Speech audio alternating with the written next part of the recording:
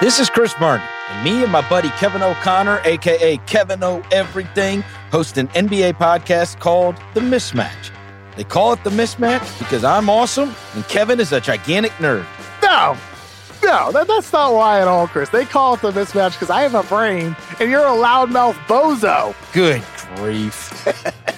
Anyway, listen to our amazing NBA podcast, The Mismatch. Or don't. We really don't care. We're probably going to win 1 million awards either way. Chris, we do care, so don't say that. Please subscribe and listen to The Mismatch only on Spotify. Did you really call me a bozo?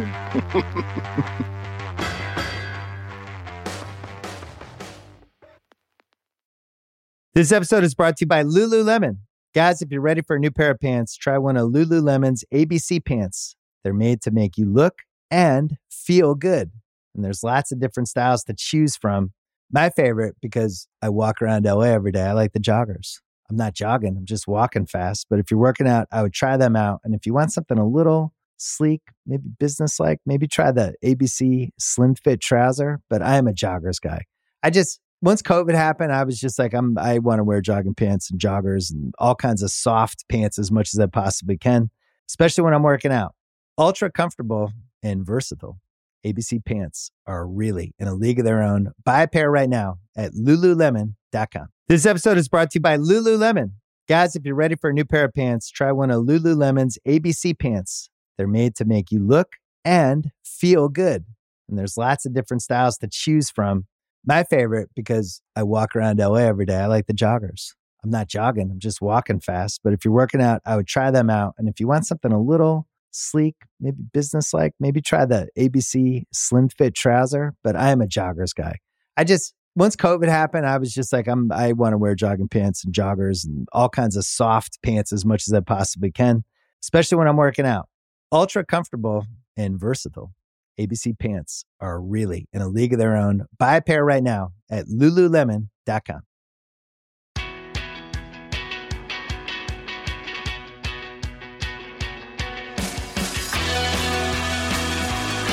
All right, I've had this podcast since 2007. This has never happened. Theo Epstein is here. He's the guy that brought me a World Series in 2004 and removed a very, very big thing that was hanging over me. The fear that I was going to live my whole life and then die without a Red Sox World Series. Then you go to Chicago and you do it again. And I'll just start here. Thank you. Thank you for all your help. I appreciate it. It was a group effort, but I appreciate that. It's really kind. And that is one of probably the coolest thing about having been through both those experiences. Just, not a day goes by when you don't run into somebody who wants to share what the World Series meant to them and to their family, and kind of invites you in, to that intimate relationship and thanks you for it. So yeah, you're very welcome.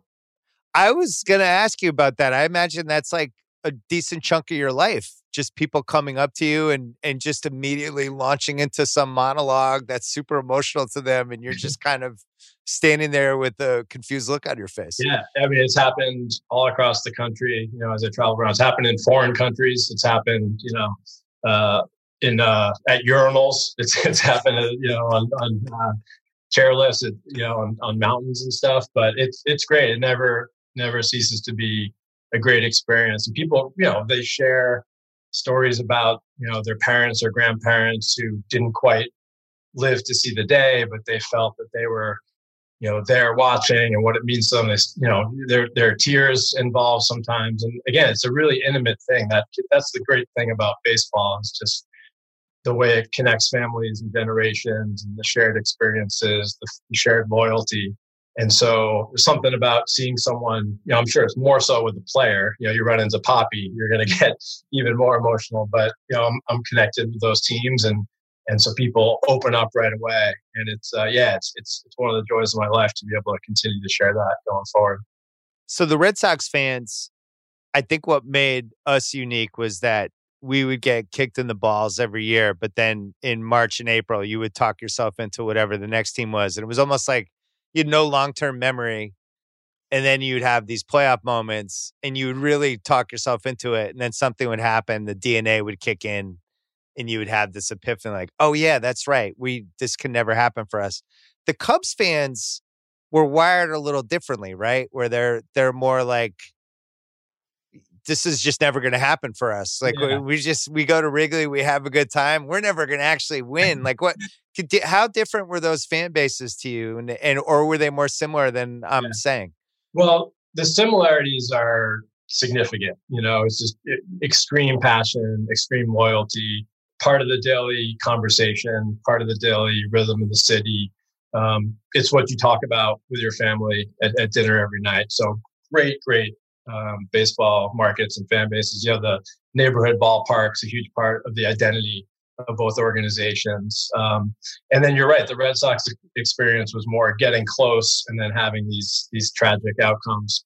And the Cubs experience was not even getting close at all. Like they hadn't been, in the World Series since World War II.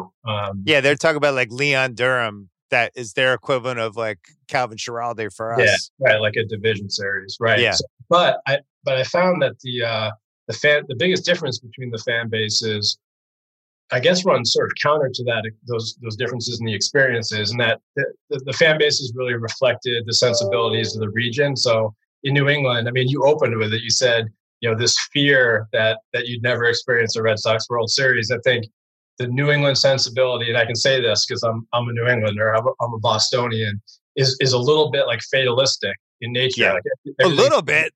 A lot bit. I don't want to piss anyone off, but a lot. And it probably goes back to like, the Puritan roots, the Calvinist roots of the region to begin with. Just everything's heavy. So, I remember as a kid, like you could be at Fenway Park, the team could be in first place. You could be riding a 5-game losing streak. And then, I guess, speaking of like Calvinism, but Calvin Schiraldi comes in, with protecting a 1-run game in the 8th inning, and he throws ball 1, and you hear this little buzz go through the crowd. And then it's ball 2, and now it's a full blown, the sky is falling. What's going to happen? Like, how is this going to go wrong? So there was just this expectation that things were going to end in tragic failure for the Red Sox. And again, I think a reflection of the sensibility of the region. The Cubs reflecting the Midwestern sensibility, and this sort of polite pleasantness that sort of marks a lot of the Midwest. It was just totally different. It was the Cubs could be in last place, nothing could be going right.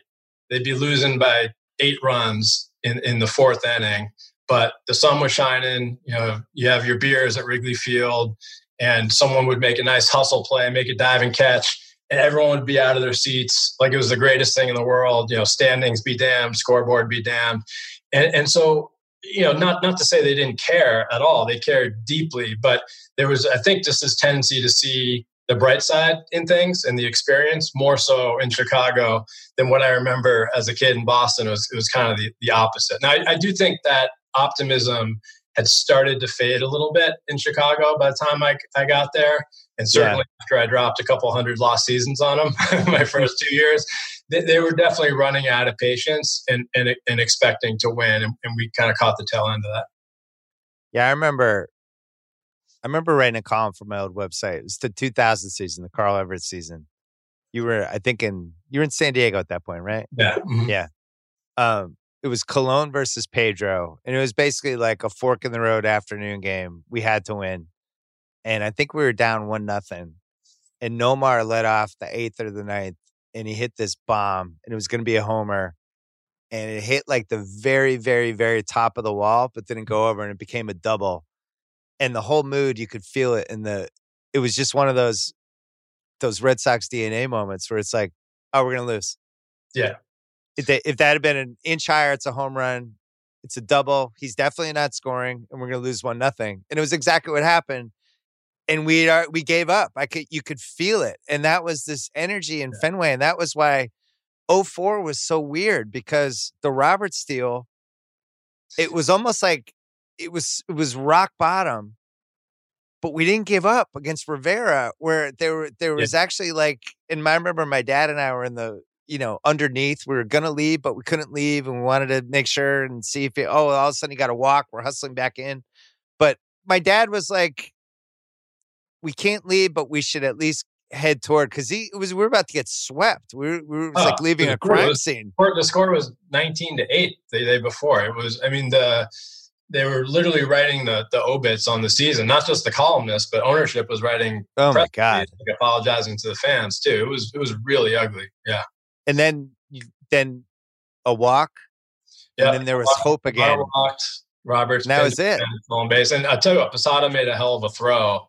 That was a bang bang play. Roberts did an unbelievable job on that stolen base. And then Bill Miller singled up the middle. And Bill Miller kind of owned Rivera. We didn't brag about it, but he would have good at bats against him. Well, and he had the swing game in the whole season was July 24th that year. Yes. The fight between Veritek and A-Rod, and then we came back and Miller hit a walk-off into the bullpen off Rivera that day. And then we made the trades a week later. And then we didn't really start playing well. We went 3-8, I think, after we made the Nomar trade. That was a rough time. That was a low point for me personally.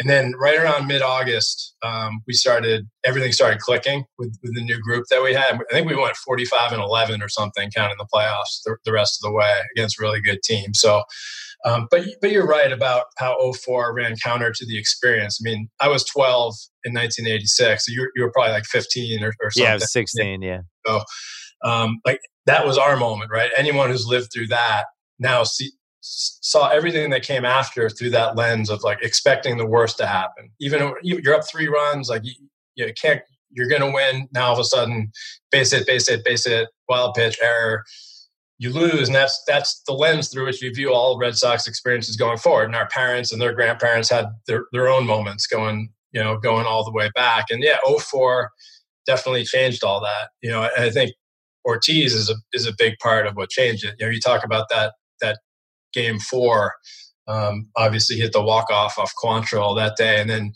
but we had to win 3 more games. He came back the next day, had the walk-off off Loaiza up the middle after, I think, hitting a big home run late in the 8th inning. So wait, this is the greatest 24 hours of my life. I think you're underselling it.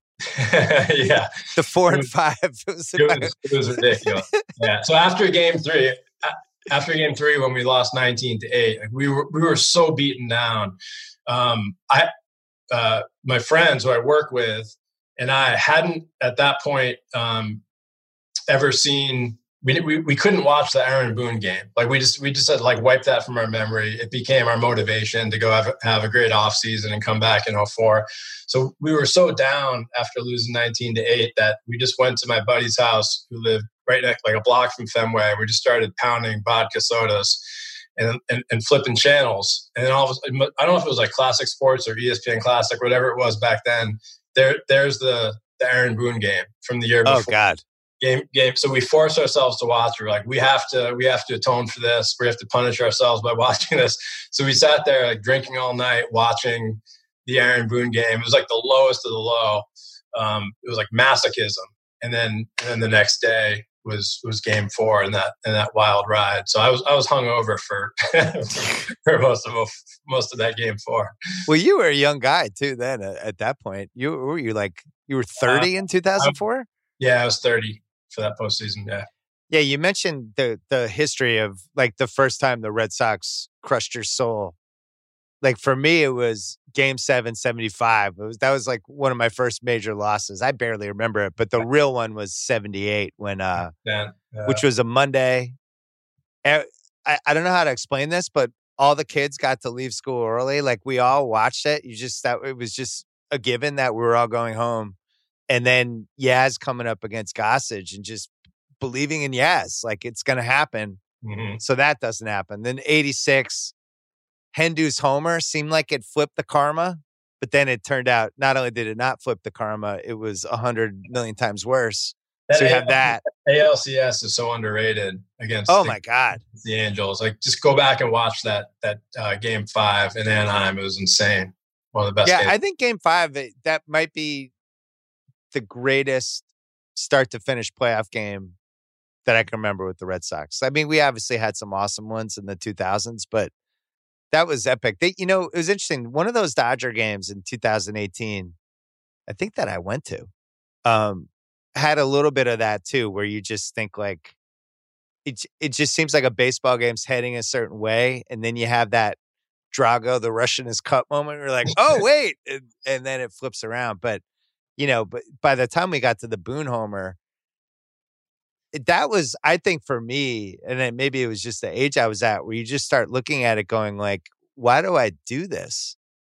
I think a lot of Red Sox fans are just looking at this like, what's the point? Like, why do I have this thing in my life that just makes me feel terrible, like about myself, about life, about my destiny as a human being? And where you're changed. coming from. But for me, that was my first gut punch, as GM. So it was my first year as GM 03. So it was a different experience for me because I was in a position to do something about it. And I give the whole organization in the front office a lot of credit. Like we took a day or two to wallow in our sorrows, but it was really a galvanizing moment. And we went out and signed Keith Folk.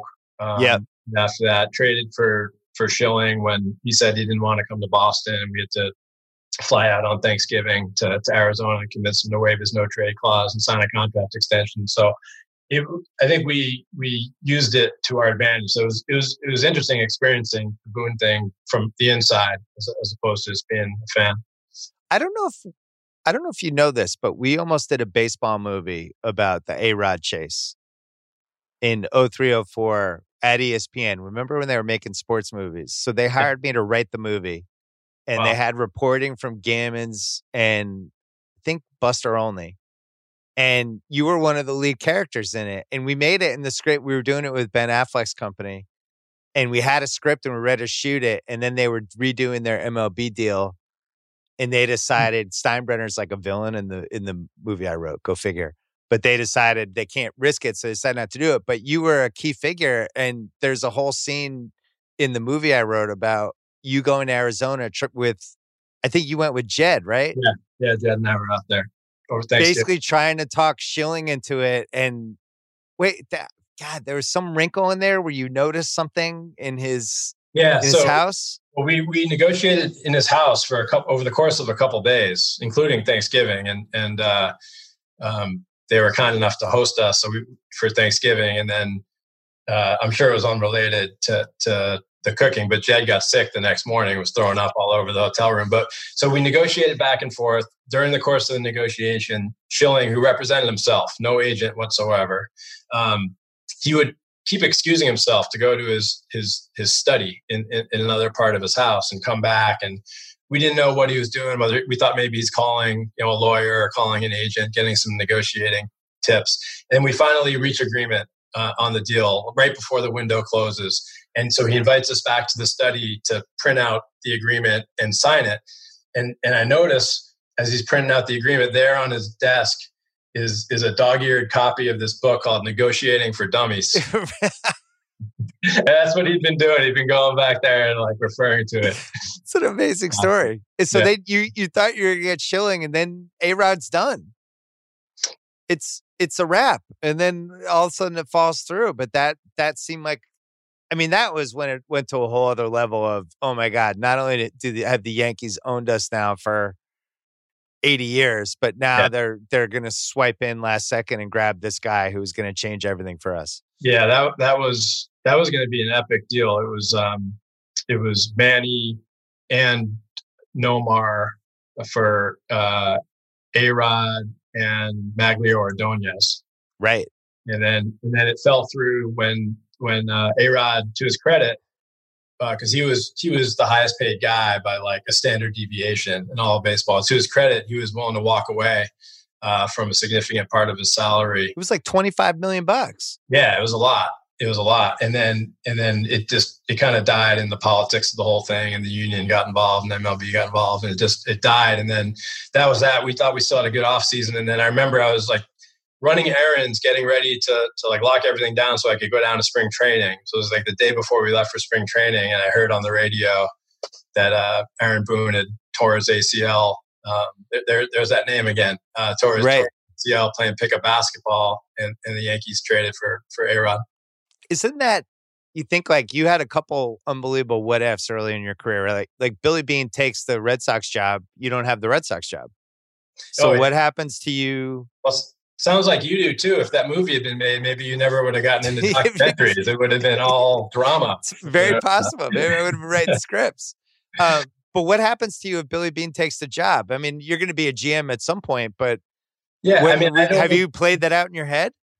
I hadn't really thought about it too much, but I was leading the search to find our general manager, and so I was the one, talking to Billy, and he did the contract with John Henry, but I was his biggest advocate trying to bring him over. I thought, this is great. I've been the assistant GM of my hometown team for a year. Now we get, the best, this like transformative GM in sports to come in. I can help him build a winner in Boston, learn from him, and then maybe someday go off and try to be a GM myself somewhere else. So that's what I was kind of getting ready for with Billy. It's crazy. Yeah. You think and now his legacy is a really good Brad Pitt movie, other than some great time in Oakland. But I guess that begs the question: who is going to play me in that movie? I don't know. I doubt it. If accuracy is a factor, it wouldn't have been anyone who looked like Brad Pitt. That's for sure. So in 2003, you're 20, you're 28. I got the job at 28. Yeah, November. And you're dealing with a media that I would say is let's be nice. We'll call them frisky. A frisky sports media. That's probably how you describe them in your movie synopsis. Yeah. They maybe not a forgiving sports media, and you're the young guy, and immediately there's some people trying to do the boy wonder thing, and then there's other people doing this freaking guy, like he should be like an intern. How is he running the team? But you know how the Boston media works because you grew up in Boston. Yeah, thank God I had that advantage, right? Like all those hours I spent reading, the Globe sports section in the morning, all the hours I spent watching Red Sox games on Channel 38 and time at Fenway Park, or listening to Eddie Edelman in the sports huddle and all that. That was the best, media training I ever could have had. So yeah, I think they cut me a little bit of a break because I was local. Definitely didn't cut me a break because I was young. I think there was some resentment there. And I tried to be smart and like be really transparent about what I didn't know. Like I definitely didn't come in guns blazing. Like I had all the answers. We hired Bill LaJoy, who's the GM of the '84 Tigers, who's a great mentor. And we were open about it. I think our front office motto that year was, "We don't know shit." Right? Because baseball is that way, right? The second you think you have it figured out, it'll humble you. And then even to this day, there's probably, we probably understand like 5% of the game. 95% of it is still a mystery, just like existing out there in the ether, that you have to work so hard to find any small insight into the game that's actionable. So we would tell each other, like, we don't know shit. Let's just work our asses off, do the best we can. And then I tried to be that way with the media to just get a little bit of rope. But yeah, it was crazy. I went from completely anonymous to, the day I got the job, I walked to work. I lived a couple blocks from Fenway. I walked downstairs, and there's like 5 TV cameras right in my face following me on the way to work. So yeah, it could have been a total meltdown. If we hadn't had a good, that first year, the 03 team was so much fun. We set like the all-time. That team was really good. That might be my favorite Red Sox team of all of them. There's just so much personality. We absolutely raked. Like we just go into people's ballparks. We go into Yankee Stadium for a summer series and drop like 35 runs on them. And like we couldn't really play defense. The pen was kind of hit and miss, but like we had such swagger and we absolutely crushed. And so we got to Game 7 CS my first year. We won the World Series my second year. So I got the credibility that came with that. But it could have turned out the other way. But you're right. Those sliding door moments, certainly. Well, and then you had the other sliding door moment, just that A-Rod trade not happening.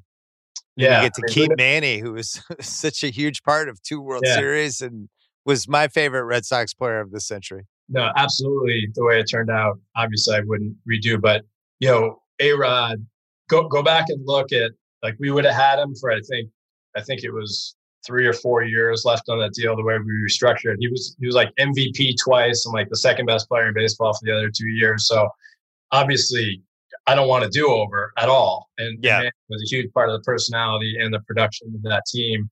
But it's interesting, he would have been able to stay at shortstop. Maybe he wouldn't have had certain figures like looming over him in New York a little bit. Maybe his life turns out differently too, if he comes to Boston. Certainly, from a production standpoint, he was unreal in those years we would have had him. But I'm glad that fell through. Just one of many dumb luck instances in my career that have helped me out along the way for sure. When you got hired, Gammons was so influential. And he's still cranking all these years later. But back then it was, if he wrote in a column like, this is a good hire, this person is good at it, you would just believe it. You would take it as face value. And I remember he was really selling you back then as like, this guy's ready. He's special. There's something. And I had nothing to go on other than that. But it was like, well, listen, Gammons is all in. So there's got to be something here. I did think that helped you a little bit. I think so too.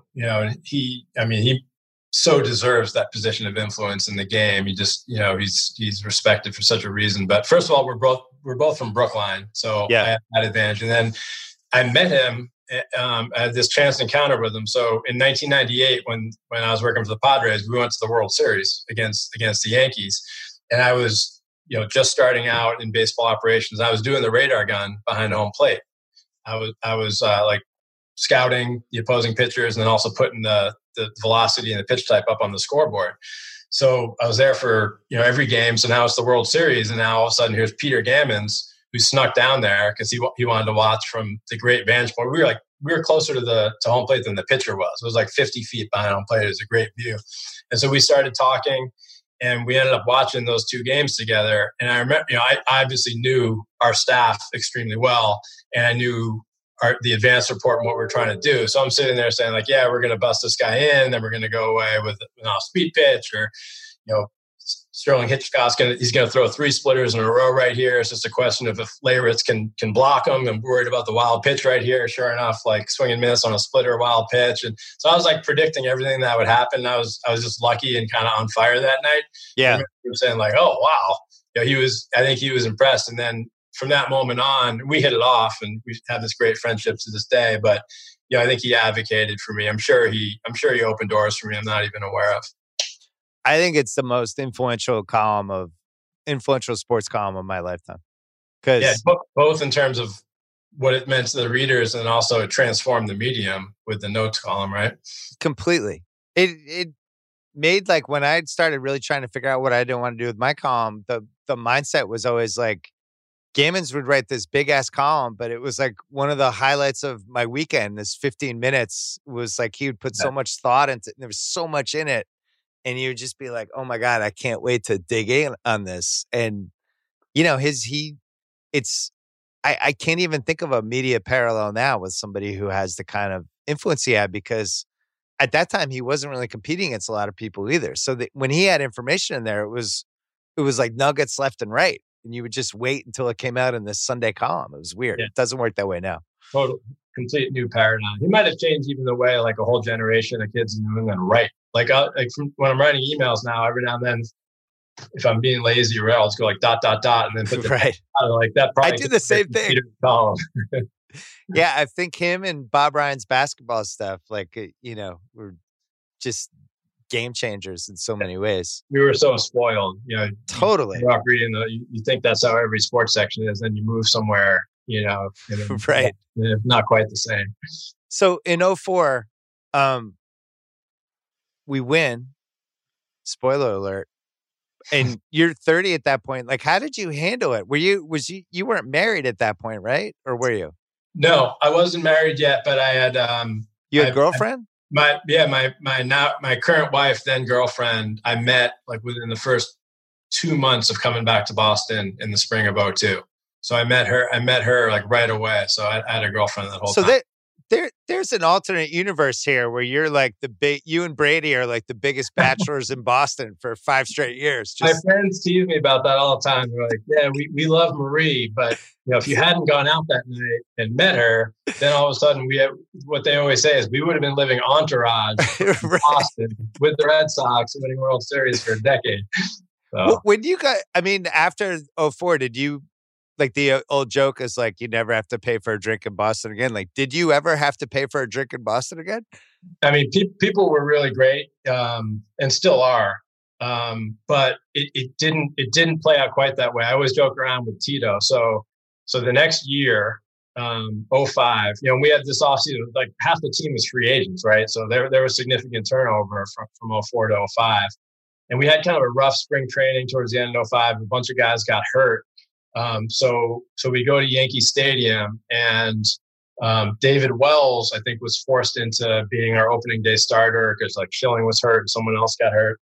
So we get like blown out on opening day at Yankee Stadium, lose the next day. So we're 0-2, I think it was. And then we have a day game getaway day, and Tito starts having like heart palpitations before the game. They take him to the hospital. I go to the hospital with him. So now it's the third game of the season. We're 0-2. We're watching on this little black and white TV at the hospital in New York, and we look at each other and we're like, "Well, I guess the honeymoon's over."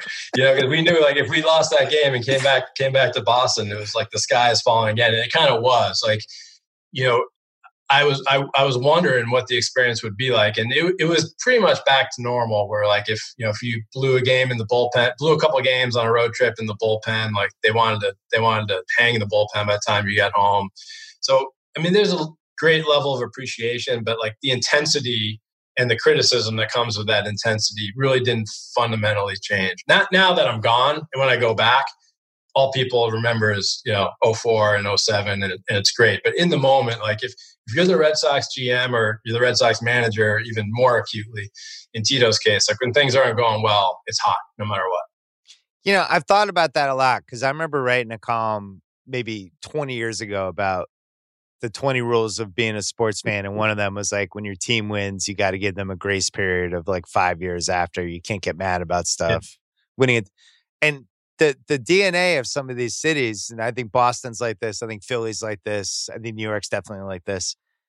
You're just not wired that way. Your DNA is to almost default toward getting pissed off, being mad, can't believe it. Like the theater of all of it.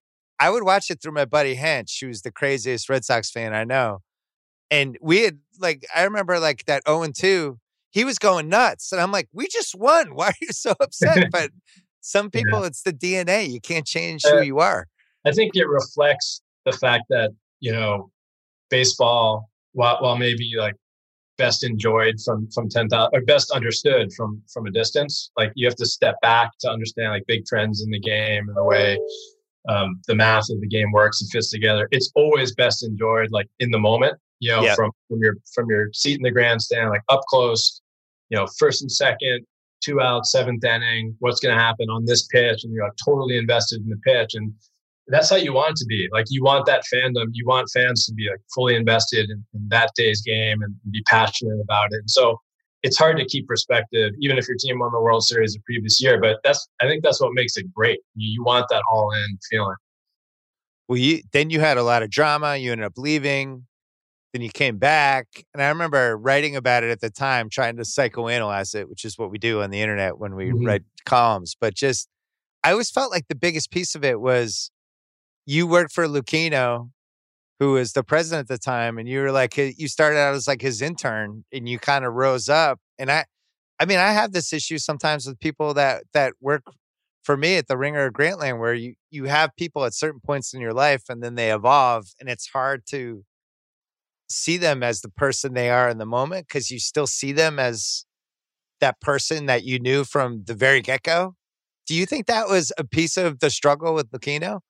Yeah, that relationship is complicated. Relationships in general are complicated. Yeah.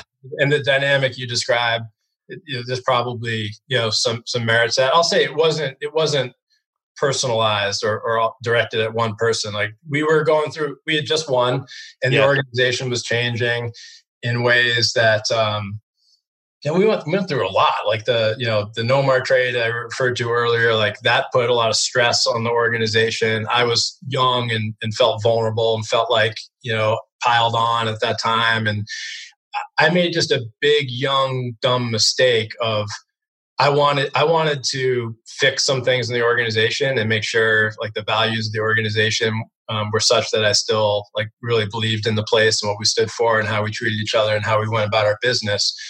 I should have just kept showing up to work, right? Like the last thing I wanted was drama or attention. I wanted to do it in private, and stupidly,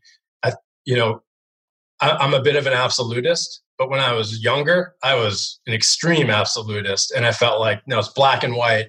Like, I can't work here another day. I can't sign another contract or I'll be selling out.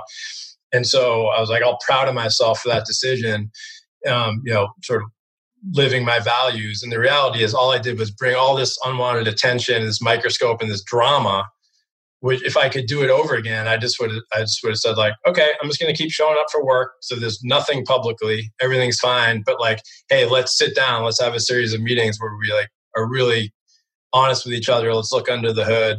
Let's get in front of some of these issues with the organization and make sure it's the exact place that we want it to be. Problem solved. But that was a big time young dumb mistake. It's funny, like looking back at that stuff, right? I mean, I was older when I had some of my ESPN stuff, but now I look back, I'm like, why did I handle it that way? Or why didn't I just do this? And that's part of life though. You learn as you go along. And if memory serves, you didn't even put on a gorilla suit to get out of it. No, there's no gorilla suit. I think it probably had other stuff. This episode is brought to you by Lululemon. Guys, if you're ready for a new pair of pants, try one of Lululemon's ABC pants. They're made to make you look and feel good. And there's lots of different styles to choose from. My favorite, because I walk around LA every day, I like the joggers. I'm not jogging, I'm just walking fast. But if you're working out, I would try them out. And if you want something a little sleek, maybe business-like, maybe try the ABC Slim Fit trouser. But I am a joggers guy. Once COVID happened, I was just like, I want to wear jogging pants and joggers and all kinds of soft pants as much as I possibly can, especially when I'm working out. Ultra comfortable and versatile. ABC pants are really in a league of their own. Buy a pair right now at Lululemon.com. This episode is brought to you by Empower. You got money questions like, can I retire early? What are my best savings options? Can I afford to pay for my kids' education? Luckily, Empower has all the answers.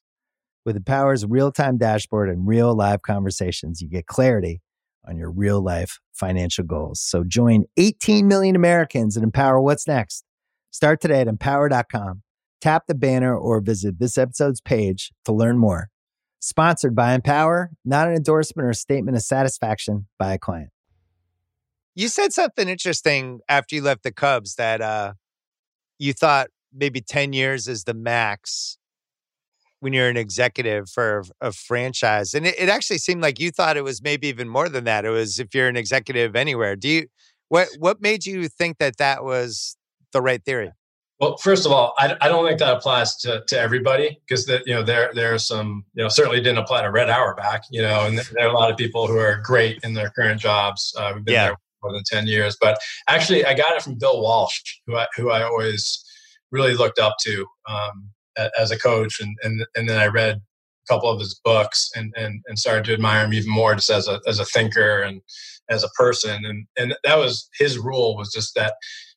And he applied it more broadly than coaching and more broadly than sports. He said, like any leader of an organization or an institution, after a period of time that he characterized as about 10 years, you should really look at whether it makes sense to move on and change, both for your own benefit, because you start to lose a little bit of an edge when your environment and your surroundings are so constant for so long. You start to see the same patterns and the same cycles and be surrounded by the same people and solving the same problems over and over. But also, especially for the organization, because the leader's voice, the leader's message, the leader's style doesn't resonate quite the same way on the 10th time around and the 10th time through. And so right. You can and I just feel like that resonated with me, with my personality. Like I tend to need the stimulation of a new environment to bring out the absolute best in myself. Like if you look at the best work I've done was, the first like 6-7 years in Boston. We were on like a pretty good heater there for a while. Yeah.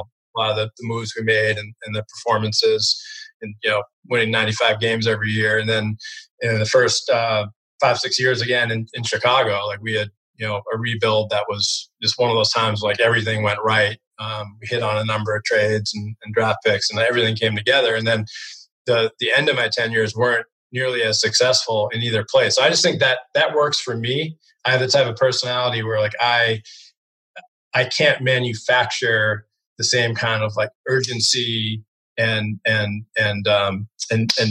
motivation and that sort of just like rush of new thinking and new ideas and rising to challenges in the same place after 8 or so years as I can when I'm like immersed in a completely new environment with new people, all this new stimulus around me. It brings out the best in me. So I think there are people like that, but there are people who also probably just get better and better over time in their environments. Iger's written about this a lot. In both of his books, he wrote about how important it is to basically not have the same regime in place for too long, because then you start kind of reacting instead of acting.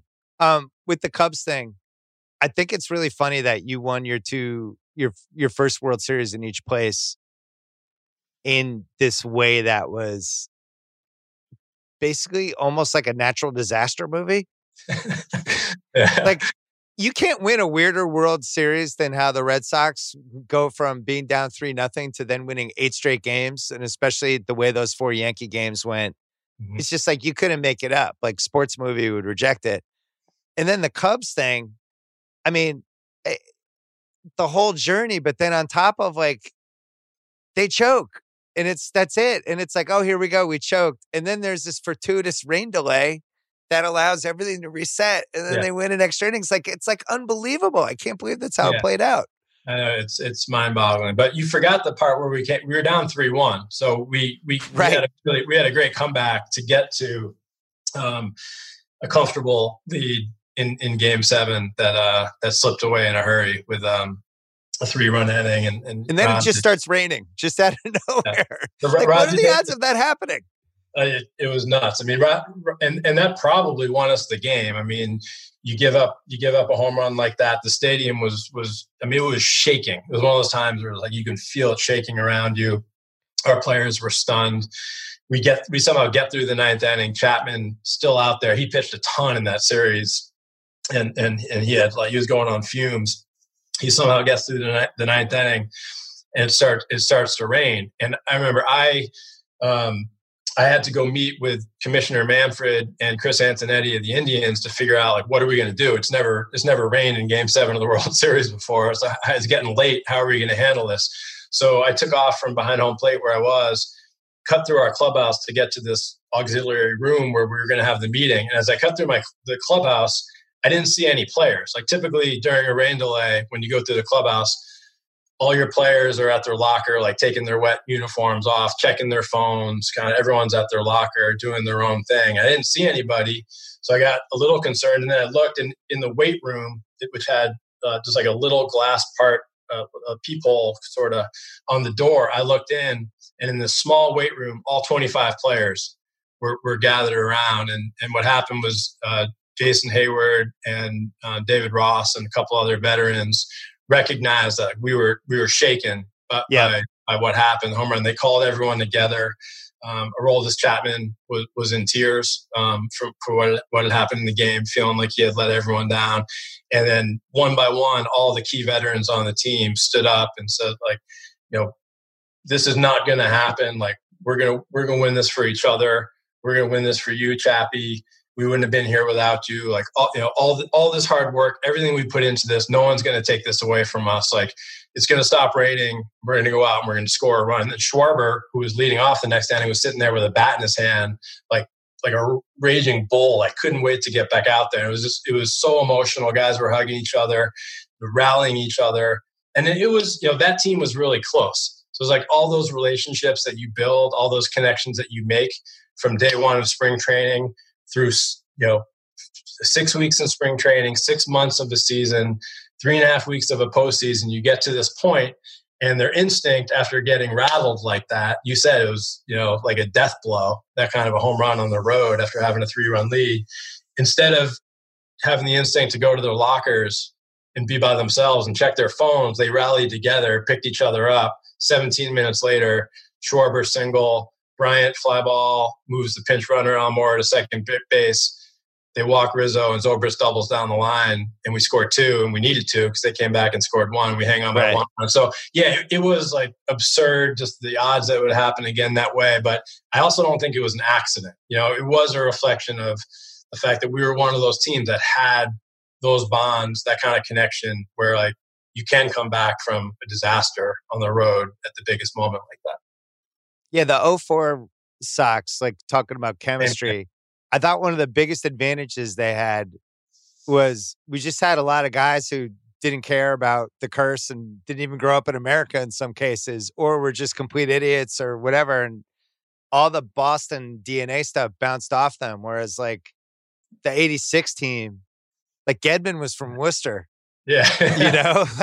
He fucking got it. Bob Stanley like understood. And you think like when the stakes go up, these guys actually understand what the stakes are versus like Manny doesn't know where he is an hour later.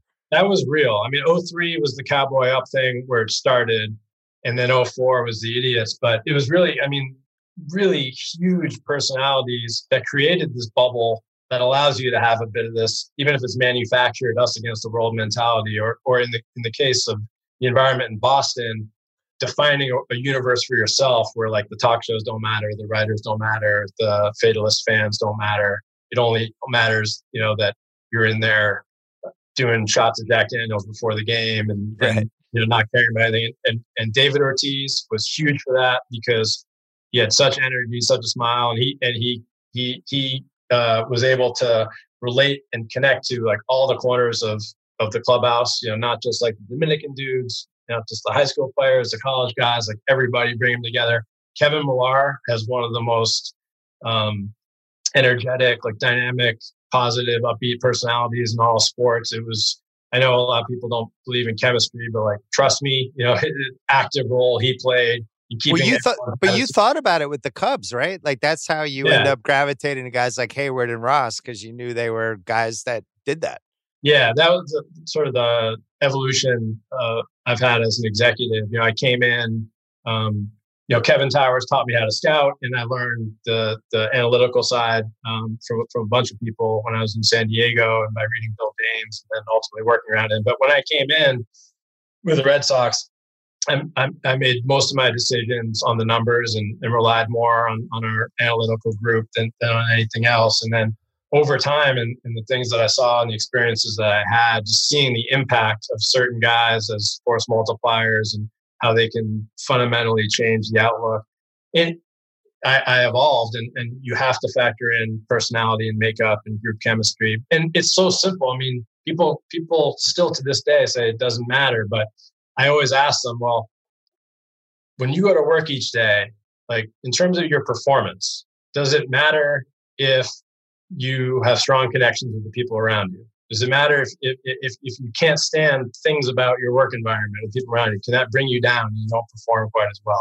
If you feel connected to the greater vision of what your company is trying to accomplish, like, and understand your role in helping to accomplish those goals, does that help coax better performances out of you? And you feel supported by your colleagues in that mission? Does that bring out the best in you? Like always, they say yes. And it's the same thing in sports and in baseball, which is a game built on adversity. It's like there are few guarantees going into a season. The one guarantee is like you're going to face myriad instances where you feel like all hope is lost and where like everything is going against you. Injuries are mounting up. You're in a team-wide slump. Your bullpen's blowing games left and right. Like that's going to happen to every team at some point. And the chemistry in the clubhouse and if you have personalities that can help guys get through that and bring out the best in them, it absolutely does affect performance at the most important moments, I feel. Maybe it's just because I'm old, but I think with baseball teams, you almost kind of know in the first week. This Red Sox team we have this year, you could just see it. Like they had chemistry, and it was once they started doing the pushing the guys in the cart after they hit home runs, I was like, oh, we have a chance this year. This is good. This is, it was like 2013, I think, was when they had the beards. That team wasn't good. They they won the World Series, and they won it because they had a couple great players and they got some guys that hit at the right times. But that was like a chemistry title. Yeah, it really was. Those guys all like playing with each other. Yeah, that was the April, just what they went through in April with the marathon bombings. And they responded. The whole city was going through this, incredible cathartic experience, and they really connected with that too. But look, talent is hugely important. Talent still matters. The Red Sox right now are doing a lot of things really well that many other teams in baseball aren't doing, like putting the ball in play consistently. They've got a great adaptable approach at the plate where they're doing a lot of different things dynamically.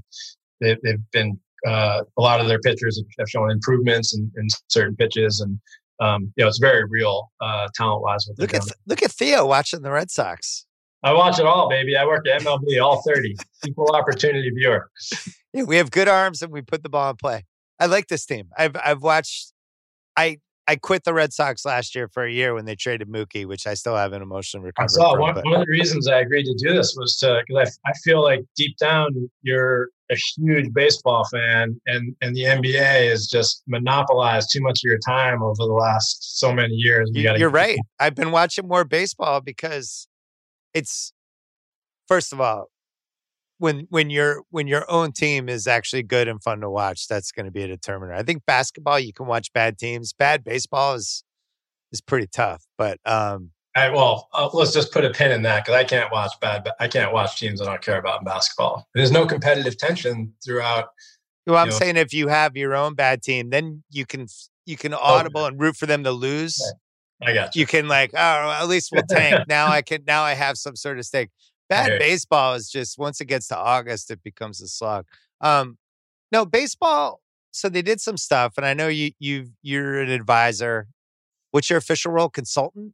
I'm officially a consultant for on-field matters, but Commissioner Manfred brought me in to help take a look at the product and try to find ways to move closer to the very best version of baseball. And that's really all we're doing is, it's kind of you're going to get criticism no matter what. If you don't change, you're going to get criticism because people poke holes in the product. If you do change things, you get a lot of pushback. But I think the way to look at these rule changes, and I'll ask you, like in your mind, and this is a question I want all baseball fans to ask themselves, is like, what is the very best version of the game to you? What is baseball at its most entertaining, at its most joyful, at its most action-packed? What does that look like to you? And it'll be different for everybody depending like what era you grew up in and what your favorite team was and all that. But we've been asking hundreds, thousands, and through surveys, tens of thousands of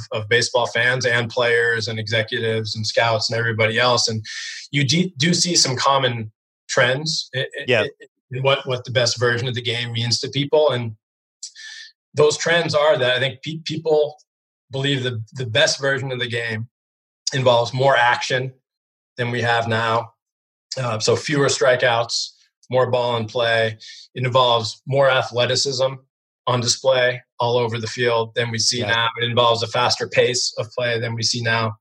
And so because there's this pretty strong consensus about what the best version of the game looks like, I think we'd be negligent, and the commissioner feels we'd be negligent if we didn't work really hard to try to find ways that we could nudge the game in that direction, just to give fans more of what they want and less of what they don't want without compromising the essence of baseball. Like the last thing we want to do is reinvent the wheel. Like I think the game I think it's the greatest game in the world. Like you could argue that the rhythm of baseball is our rhythm as a country. Like we don't want to take away from what has made the game so great, but there is a very best version of baseball, and we would all benefit from pushing the game a little bit closer to it. Fans, if you ask fans in surveys what their favorite events are when they go to a game or watch on TV or stream a game, it's doubles, triples, and stolen bases.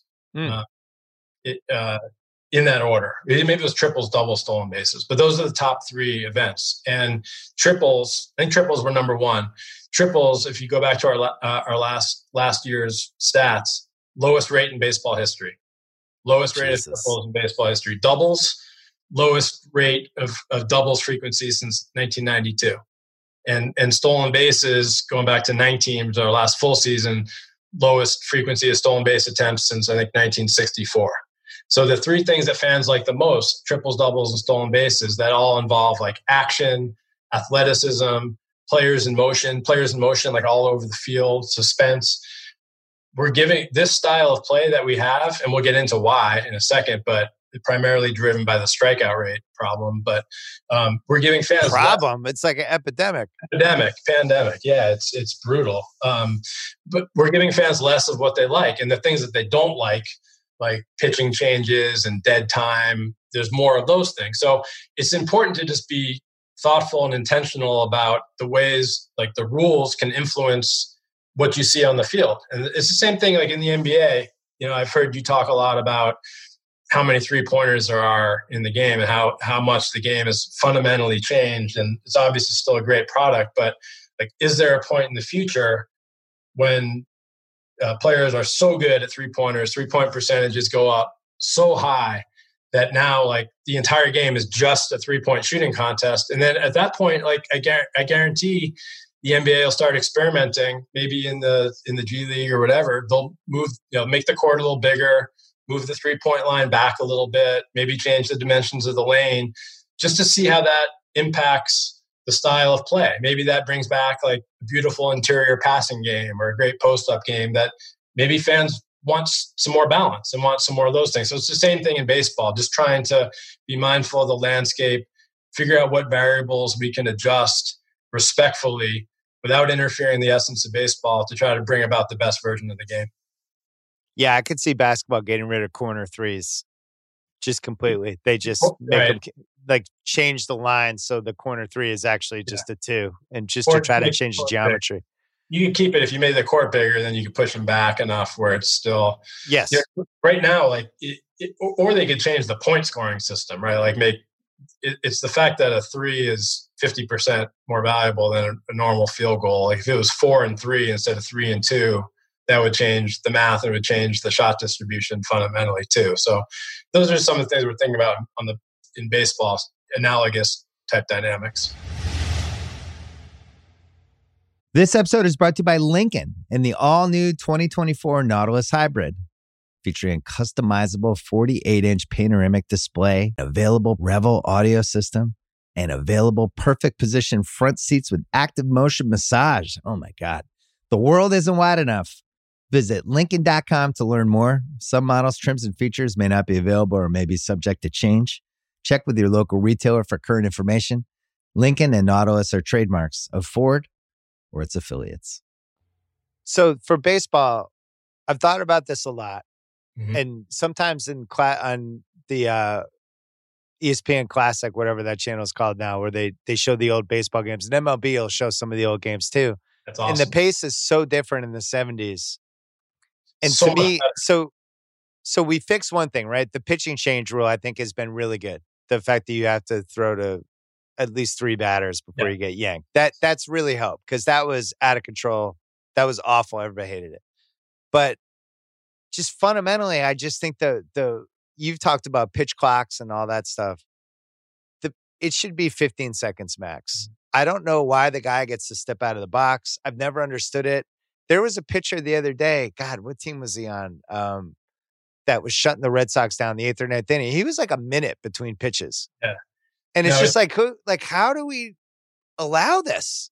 Yeah. So fundamentally that has to change over everything. Yeah, I agree with you. Everyone I talk to about these issues, I give them a homework assignment of like, go find an old game from the 70s or 80s even, and just watch it. Like the other day, the 75 World Series was on. I was watching. Louis Tiant was throwing a pitch every 8 to 10 seconds, and you couldn't take your eyes off it. It was like a beautiful rhythm of the game. Like every time he took a breath, he was taking a pitch. He's got the ball back out the sign and through. And this isn't like nobody on, nobody out. This is like, 2 guys on and Johnny bench at the plate, like, a big spot. And, pitchers right now, it's on average, I think 23 seconds between pitches. With guys on base, it's over 30 seconds between pitches a lot of the time. And I agree with you. I think just it's a fundamentally better product when you got guys like Louis Tion on the mound. And this was league wide. Like, that's just the way the game was. So we're open to any solution to try to get that pace back. It does, there has been a fairly successful experiment in the minor leagues with pitch timers, a pitch clock. And, even the greatest critics of the pitch clock, like baseball lifers, minor league managers have been in the game forever who wanted nothing to do with it. What we found was there was a new normal established after 4 weeks where, a month in, everyone was just pretty used to it. And yeah, there were some loopholes in it that were exploited, and you have to write the rule pretty aggressively and find ways to close the loopholes. But ultimately players got used to it, fans got used to it. And, however we get there, a faster pace is, I think, important for the future of the game. It's an easy fix because here's why we know it's easy, because it's the way we used to be able to do it. Fundamentally, baseball players have been able to adjust to this. And it's just you don't get to step out of the box, grab your dick, grab your balls again, change your bat, take your glove. I do feel like it's just, just fixable. The guys on base thing has to be dealt with because of sign stealing. And so there's a potential that there's a technology component in the solution too, where MLB has been working with some technology partners, and it's not far away at all to have some technology where, a catcher can have a wristband with all the pitches that the pitcher throws in locations, and he just presses the button, and the pitcher is the only one who hears it with a little piece of technology sewn into his hat. And that right there would cut down on all those delays where you have to run through 3 sets of signs. You have to step out with guys on base and change all the signs. So if and when there's a pitch clock in the big leagues, it would make sense to do it with some corresponding technology that allows, because there's a lot of information in the game, a lot of analytics in the game. And I think you can make a strong argument there's too many in the game right now, especially when it slows down the pace of play. You have to process all this information. Fans don't buy tickets to the ballpark to see players process information. They want to see action. They want to see players play. So anything we can do to let players play, turn the game back over to the players, keep information in the dugouts and in the clubhouse, and improve the pace of play would be beneficial. My theory on the home run strikeout thing, other people have made this. I'm not creating it, but I just think the shifts, to me, it's all tied together, right? If you're a right-handed hitter and you're prone to hit it to the left side, and they're playing 3 infielders on the left side, you have 5 fielders, and you're just reducing your chance you're going to get hit because that's where you hit it. Why wouldn't you try to hit a homer at that point? Why wouldn't you swing harder? Yeah. That's the part where I hate the shift.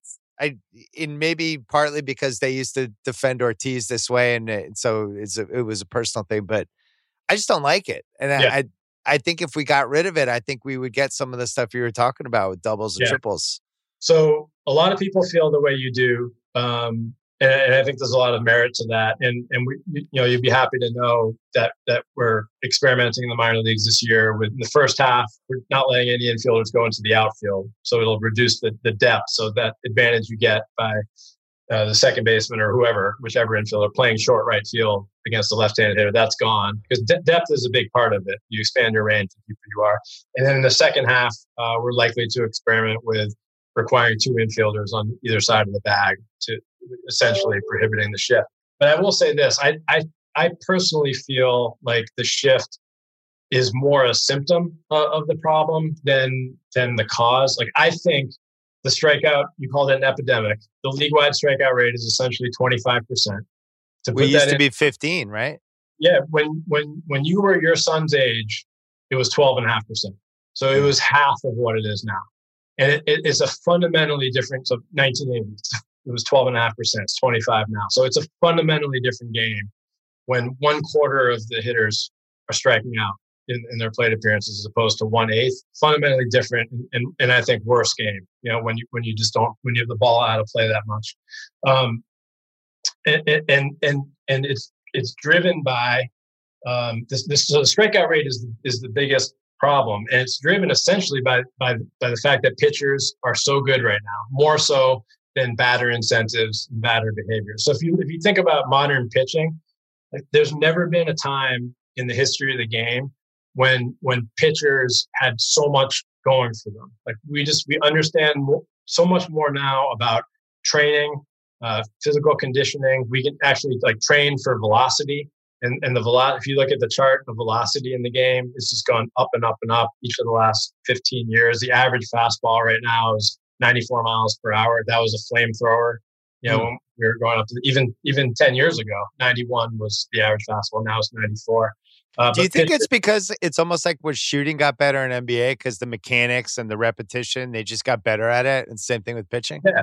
I mean, baseball as an industry has weaponized data and technology for pitchers exponentially better than they've done so for hitters. So the modern pitcher gets to like train for velocity, then gets a full biomechanical breakdown of his body, of his delivery, like the kinesiology of his delivery, how it moves. Then he gets to go into a pitch lab and get recommendations from an analytics staff about like making fine-tune adjustments in his grip to get a little bit more spin on his pitches, get a little bit better movement. You can optimize individual pitches. You can optimize attack plans. You can optimize repertoires.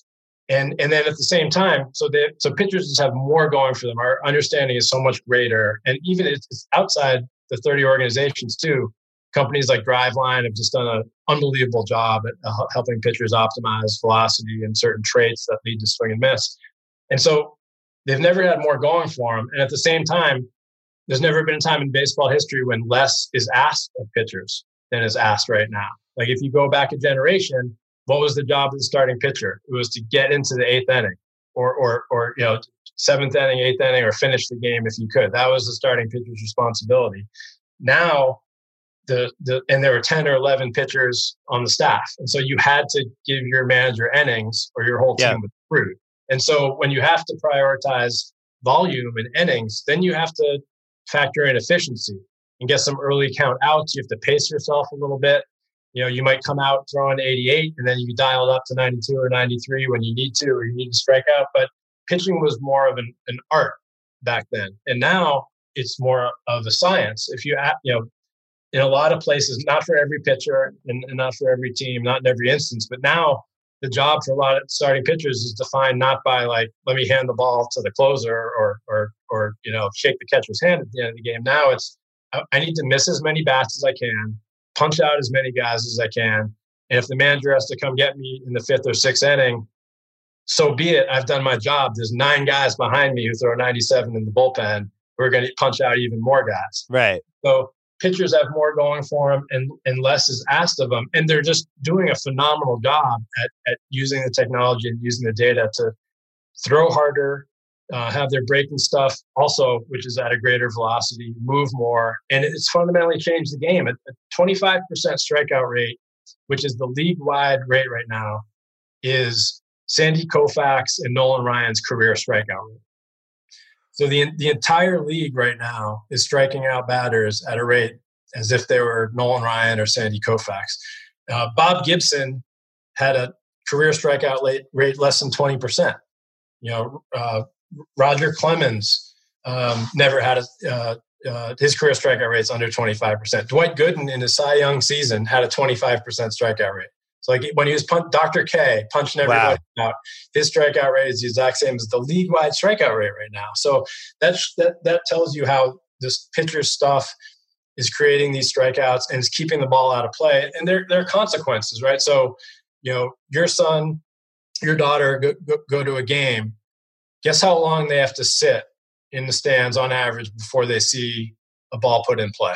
Oh my God. Probably like 4 minutes. It's 3 minutes and 56 seconds. Yeah. So that's how long they have to wait just to see one ball in play, let alone a double or a triple or a stolen base or one of these, opportunities for motion and athleticism. So that's directly correlated to the strikeout rate. Like throughout baseball history, batting average and strikeout rate have like almost a directly inverse relationship. So when batting average goes up, strikeout rate goes down. When strikeout rate goes up, batting average goes down. And right now the league is hitting 232 with a 25% strikeout rate. So I think a lot of the I talked earlier about just trying to nudge the game in the direction of the very best version of baseball. So like, this is the biggest issue, I think, is fixing the pitcher batter dynamic, getting that back into balance, getting that into equilibrium. And well, they did this in the late 60s. Well, yes, right. That was when the stats, you can go back and look and like. Yeah. But what's interesting is, so they lowered the mound by 10 inches, a significant amount. But what they also did at the same time was they changed the strike zone. So a few years earlier, they had really enlarged in the strike zone. And so what we think upon going back and studying the data is that it was actually the strike zone that was leading to the pitchers dominating that much. And so at the same moment that they lowered the mound, they also shrunk the strike zone. And we think that that's what led the hitters to have the bounce back that they had. So we have looked at lowering the mound again, but the way modern pitching is with the reliance on the elevated four-seam fastball, all these strikeouts are basically coming from like optimized four-seamers up at the top of the zone and above the barrel, and chase breaking balls below the zone. Four-seam fastballs, elevated four-seam fastballs, are actually more effective from a lower release point. So if you lower the mound again, you might turn a lot of four-seam guys into Craig Kimbrell, with a low release point, they get above the barrel. So we are intrigued at seeing the results of what it would look like if you move the mound back slightly. Hence the experiment in the Atlantic League this year. 60 feet 6 inches is an important number in baseball, but it's actually the result of a time like this. There was a time in the 19th century where pitchers started striking out a lot of hitters all of a sudden. Like, pitchers figured out the overhand delivery, figured out how to spin the ball, and the game started to evolve from this game where the ball was constantly in play, and like if you had really good fielders, you would win, or good hitters, you'd win, into like a batter versus pitcher contest where like strikeouts were starting to dominate. And so they moved the mound back 5 feet. So someone, a prominent writer, came out and said, like, baseball is a game played by 9 men, not 2. In other words, like, we need to, and so they moved it back. And it's not anything anyone's rushing into. It might not be part of the answer. If it turns out that player safety is compromised at all, then we can't do it. But in the second half of the Atlantic League season, we're going to see what it looks like at 61 feet 6 inches, because that extra 12 inches buys the hitter an extra 1/100th of a second of reaction time. And that's equivalent to like a tick and a half of velocity. So like, you're rolling back the clock like 10 years. And now the average fastball, instead of being 94, it's going to seem more like 92 and a half. And we'll see what that does for contact rates. But we just have to be open-minded. Look, we can tweak the playing rules. We can tweak the ball itself. We can look at some of the dimensions on the field. There are a lot of different we're changing the size of the bases in the minor league this year to try to encourage the running game and make the in-play environment a little bit friendlier to hitters. So it's incumbent on us to find out as much as we can about which of these changes work, what variables are most important, so that we can work collaboratively with the players who also have an interest in making the game the most exciting version of the sport. And then, just nudge us towards that very best version of baseball. Well, it seems like the NBA was in this conundrum a couple times where they had to like change illegal defenses and allow like the zones, basically depending on how the coaches mastered what was going on. And unfortunately, I think for baseball, people have mastered some of the rules that were in place. Yeah, I think pitching, you could say that modern pitchers have mastered the art of bat missing. I think that's fair. And how do you fix that? I don't like the runner starts on second base in extra innings rule. I just intensely dislike it. Yeah. I would rather we just had ties after 12 innings. I really would, because I think at that point it's so arbitrary. I don't think it's like college football. I like that they're trying stuff though. Like I think the 7-inning doubleheaders has actually been a good idea, and I think they're fun to watch. There's a different level of intensity to them. There was a Twins Red Sox game, I think last week, when all of a sudden, you're like, oh shit, it's the sixth inning. They're warming up their closer. We're screwed. Exactly.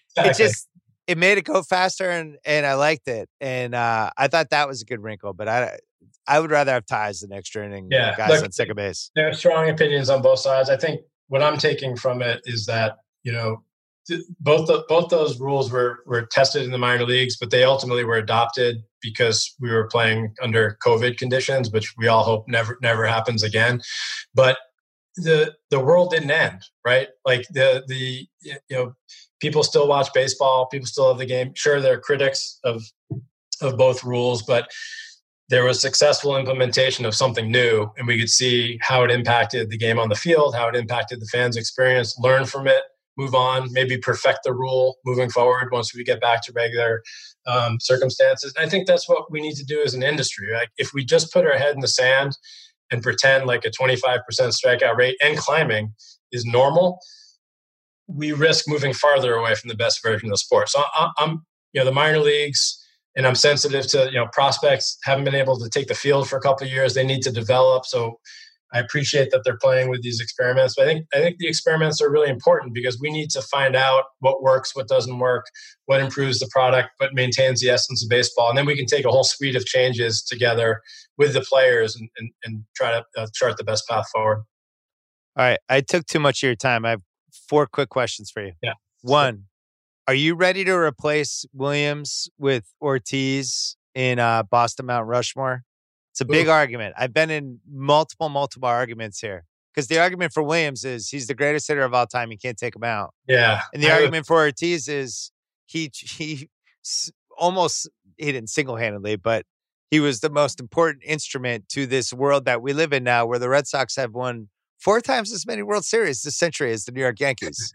Yeah. And he was involved intimately with 3 of them and completely changed everything, and he should be on there.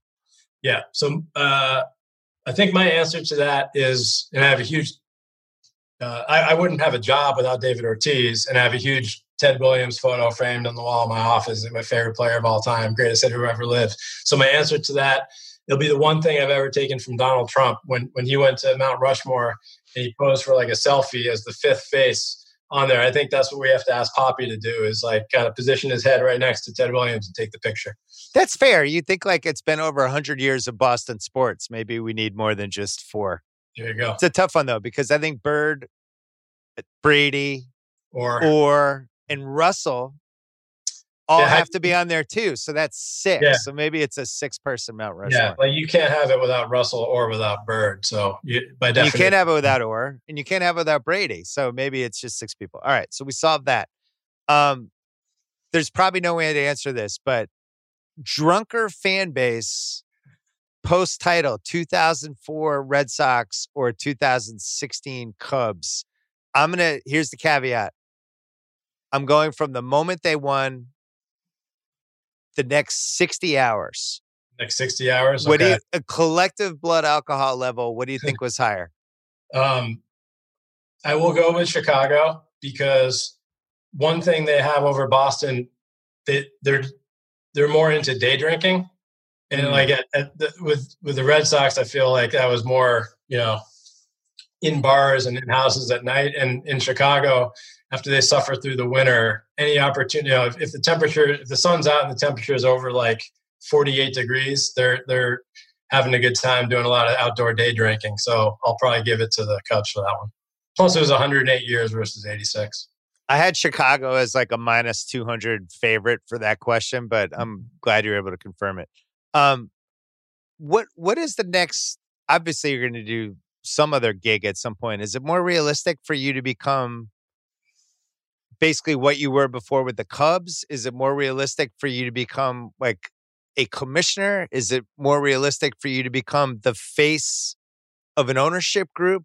Where are you 5 years from now? I definitely would love to have a third chapter in baseball. I just had so much fun with the Red Sox experience and with the Cubs experience that I'd like to do that one more time with the right people. Listen, it can't be the fucking Yankees, all right? You need to, I know you won't, but just like, you just never know with this stuff. That would be the all-time wrestling heel turn that would anyone's ever done. No. Well, Brian Cashman is in good. No, I'm standing saying like down the road, a million years. Yeah, it no, can't no, no. ever. The Yankees have to be out. They're crossed off. No, I grew up and there were two things you couldn't do in my house, like vote Republican or root for the Yankees. So both now. But no, I'd love to have a third chapter somewhere. And I don't really care what form it takes, but I love ownership is interesting. I'll be honest, because I've seen really positive examples of just, and I think it's underrated how impactful the right ownership group can be in transforming a city. And like addressing real problems in a city and becoming like civic institutions that make a real difference. And then obviously, you build a great organization, a winning organization around the right kind of values. It's just a transformative experience. And so that's interesting. Like one of my other job right now, besides the baseball consulting gig, I'm working for Arctos Sports Partners, which is a private equity firm that's doing some groundbreaking things with sports ownership. So I'm trying to learn more about that side. So if it all came together where, I could impact a baseball operation and be part of ownership in the right spot with the right people, that'd be pretty sweet. Would you have ever traded Mookie Betts? I don't know. You have to answer. You can't weasel out of it. Like, no, would you have ever traded Mookie Betts? Like, honestly, I know you have a history with Henry. I know all that stuff, but would you ever have actually traded him? I mean, I'll turn the question back. Like it was 2011 was my last year with the Red Sox. That was the year we drafted Mookie Betts. So like the players that you draft, you end up feeling a real connection to. And I do think you see those guys differently. Like the guys that you knew from the time they were in high school, you see them grow up, you get to know their families. Obviously things get complicated when players become, among the very, very best in the game, or have arguments to be the best player in the game, and salaries get that high. So I'm not gonna go there and put myself in the Boston media crosshairs. I'll just say he's a special kid and obviously an incredible player. And yeah, you root for the guys you draft, no doubt. You gravitated toward generational talent, but you don't have to answer. I just don't think you would have traded him. I do think the Dodgers ripped off your Cubs blueprint, though, in a lot of ways, right? Where they had a lot of money, but they also tried to build up their farm system and basically did the blown out mega version of what you did in Chicago. Well, they've grown it, the model in a lot of ways too. They were baseball player development changed. It probably went through a whole generation in like 5 years with the way data and technology have changed that landscape, and they were very much on the forefront of that. I think we won in 2016, and that was right when a lot of things were changing. They've been, along with a couple other organizations, have done a great job being out front of that. I can tell you don't like them. You can just see it from your eyes. You don't like the Dodgers. Dodgers? My mom grew up a big Brooklyn Dodgers. Right. I have a soft spot in my heart for the Dodgers. All right. So the most important things we settled were you never would have traded Mookie Betts. Ortiz over. No, we didn't settle Mount Rushmore at all. We didn't settle Mookie Betts. But I thought I love talking Red Sox Cubs. I love talking about the future of baseball. And I realized this year that I felt like maybe I was outgrowing baseball in some way. I won my 4 titles. The game was starting to change. But, when it came back this year, I've been more into this season than, as many as like any in the last 15. And it's nice. It's important. I'm glad it's here. I'm glad they're tinkering with it. I don't know what the right answers are, but I think that's what makes this so fun. Yeah, I don't think anyone knows all the right answers. And I'm trying to take my personal preferences and my opinions out of it and just listen to the fans, because that's what's most important, and then find out what works, right? And so that's the basis of a lot of these experiments. But I'm glad you're into baseball this year. I think, ratings are up. A lot of people are engaged. It's kind of a golden age for young players. You look at Tatis and it really is. You can see it from the baseball card industry. Like there's so many of these dudes that it's almost like what happened with basketball in the earlier part of this decade. So maybe when we see how some of the rule changes work in the minor leagues and see how the Red Sox season turns out, I'll come back and we can talk about the best way forward. I would love to have you again. I will say, as much as I despise the Mookie trade, I love Verdugo. He's like, it's weirdly, he's a completely different player than Trot, but he's weirdly Trot Nixon-y combined with like a couple other Red Sox players that I've liked over the years. He's good at bats. He knows what he's doing in left. He's great chemistry guy. So it's not like they botched the trade. The Mookie thing hurts. He does a lot of different things well, and he plays with a real attitude, which is pretty infectious, I think, over there. So, and it fits with the way Cora likes to run things, too. So, then if Downs turns into something, who knows? I still wish we had traded. Theo, it was great to see you. Yeah, I'm going to take you up on your offer. I'm bringing you back when we get in the pennant race. Sounds great. All right, do it. Thanks.